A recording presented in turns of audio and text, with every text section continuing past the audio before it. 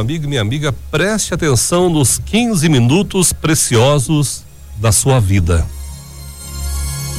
Cuidado com aquilo que você deseja, fala, faz. Eu vou contar uma história. Era uma vez, há muitos anos, uma escola de anjos. E conta-se que naquele tempo, antes de se tornarem anjos de verdade, eles tinham que passar por um estágio. Durante um certo período, os anjos saíam em duplas para fazer o bem e no final de cada dia se apresentavam ao anjo mestre com o relatório das atividades, das ações praticadas. E aconteceu um dia que 2 anjos estagiários, depois de vagarem bastante por todos os cantos, cansados, voltaram frustrados porque não conseguiram praticar nenhum tipo de bondade e salvamento naquele dia. Parecia que naquele dia o mal estava de folga. Enquanto voltavam tristes, os 2 se depararam com 2 lavradores que seguiam por uma trilha.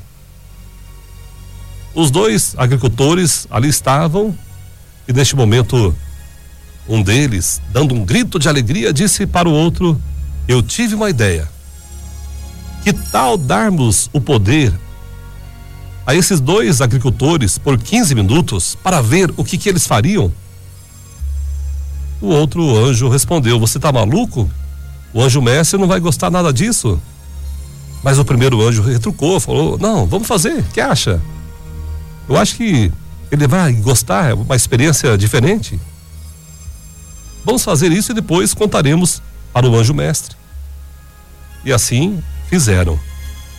Tocaram suas mãos invisíveis na cabeça dos 2 agricultores e depois ficaram observando. Poucos passos à frente, eles se separaram e seguiram por caminhos diferentes. Os agricultores, um deles, após alguns passos depois de terem se separado, viu um bando de pássaros voando em direção à sua lavoura e passou a mão na testa suada, dizendo: por favor, passarinhos, não comam toda a minha plantação. Eu preciso que essa lavoura cresça, produza, pois é dela que eu tiro o meu sustento. E naquele momento, o homem ficou espantado. A lavoura começou a crescer, ficou prontinha para ser colhida em questão de segundos. O homem esfregou os olhos, pensou: eu devo estar cansado, eu vou para casa descansar. E logo adiante ele caiu, tropeçando em um pequeno porco que havia fugido do chiqueiro. Mais uma vez, esfregando a testa, disse: você fugiu de novo, meu porquinho, mas a culpa é minha. Eu ainda vou construir um chiqueiro decente para você.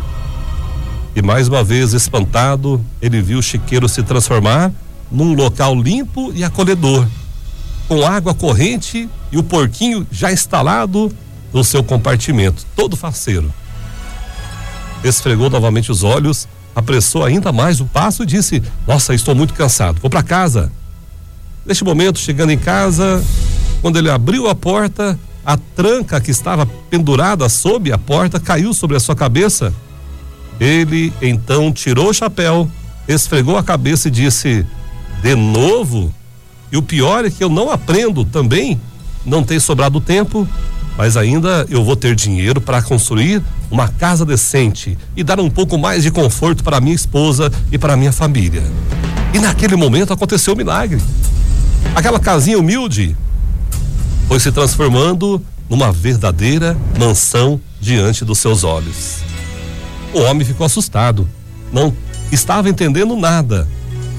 Convicto de que era tudo decorrente do cansaço, ele se jogou numa enorme poltrona que estava na sua frente. Em segundos estava dormindo. Não houve tempo sequer para que ele tivesse algum sonho. Minutos depois, ele ouviu alguém pedir socorro. Alguém batia na porta da sua casa, apavorado, dizendo: compadre, me ajude. Eu estou perdido, compadre. O homem levantou atordoado, sem entender muito o que estava acontecendo. Foi correndo até a porta atender o seu compadre e tinha na mente imagens muito fortes de algo que não entendia bem, mas parecia um sonho. Quando chegou na porta, encontrou o amigo chorando, o amigo em prantos, e ele se lembrava que há poucos minutos estavam juntos, ele e o seu amigo no caminho, estava tudo bem. Então ele perguntou: o que aconteceu? O que se passou? Compadre, depois que nós nos despedimos no caminho, eu segui para minha casa. Acontece que poucos passos adiante eu vi um bando de pássaros voando em direção à minha lavoura. E esse fato me deixou revoltado e eu gritei: malditos pássaros atacando a minha lavoura, tomara que seque tudo e vocês morram de fome. Compadre do céu, e foi o que aconteceu. Naquele momento eu vi a lavoura secar, todos os pássaros morrerem diante dos meus olhos. Eu pensei comigo: eu devo estar cansado, e apressei o passo, andei mais um pouco e caí, depois de tropeçar num porco que havia fugido do meu chiqueiro. Eu fiquei muito bravo e gritei mais uma vez: você fugiu de novo? Por que não morre e para de me dar trabalho, seu porco? Compadre do céu, e não é que o porco morreu ali mesmo na minha frente? Acreditando estar vendo coisas, eu saí correndo ainda mais. Entrei em casa, me caiu na cabeça a tranca da porta. Naquele momento, como eu já estava mesmo com raiva, eu gritei novamente: essa casa caindo aos pedaços, por que não pega fogo e acaba com tudo isso? E compadre do céu, para minha surpresa, naquele momento a casa começou a pegar fogo. E foi tudo tão rápido que eu não pude fazer nada. Nada. Mas compadre, o que aconteceu com a sua casa? De onde veio essa mansão? Depois de tudo observarem, os dois anjos ficaram meio assustados e contaram para o anjo mestre o que havia acontecido. Estavam muito apreensivos quanto ao tipo de reação que o anjo mestre teria, mas uma grande surpresa tiveram.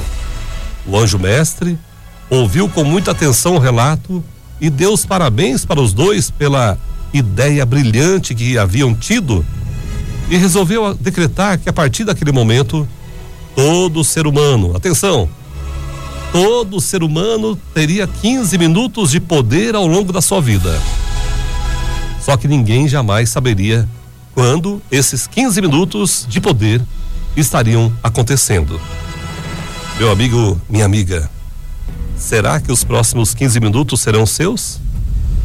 Muito cuidado com tudo que você diz, como você age e aquilo que você pensa. Muito cuidado.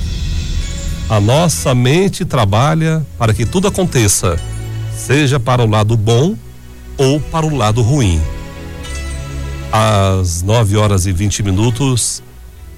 Ei, você, será que os próximos 15 minutos serão seus? Abençoe, louve, agradeça as coisas boas que Deus oferece todos os momentos para você. 9h21. Não é sobre ter todas as pessoas do mundo pra si. É sobre saber que em algum lugar alguém zela por ti. É sobre cantar e poder escutar mais do que a própria voz. É sobre dançar na chuva de vida que cai sobre nós.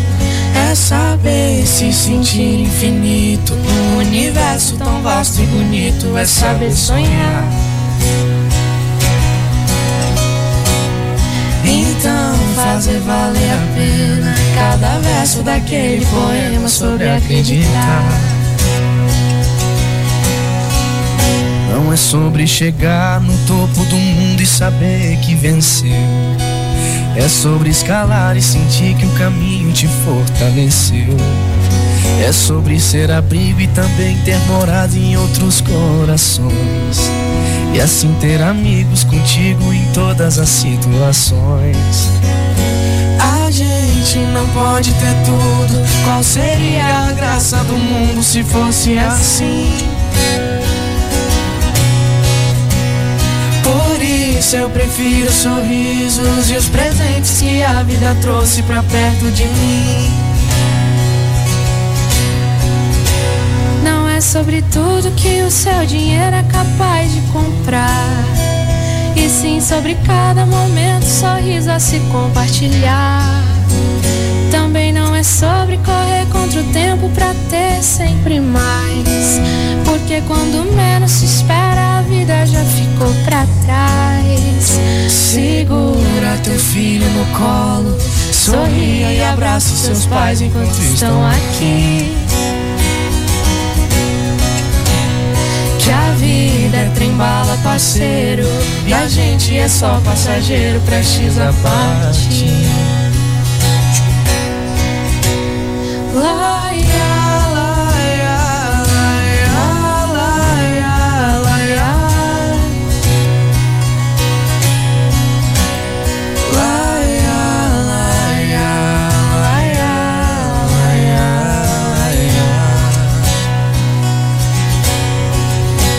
Segura teu filho no colo, sorria e abrace seus pais enquanto estão aqui. Que a vida é trem-bala, parceiro, e a gente é só passageiro, prestes a partir.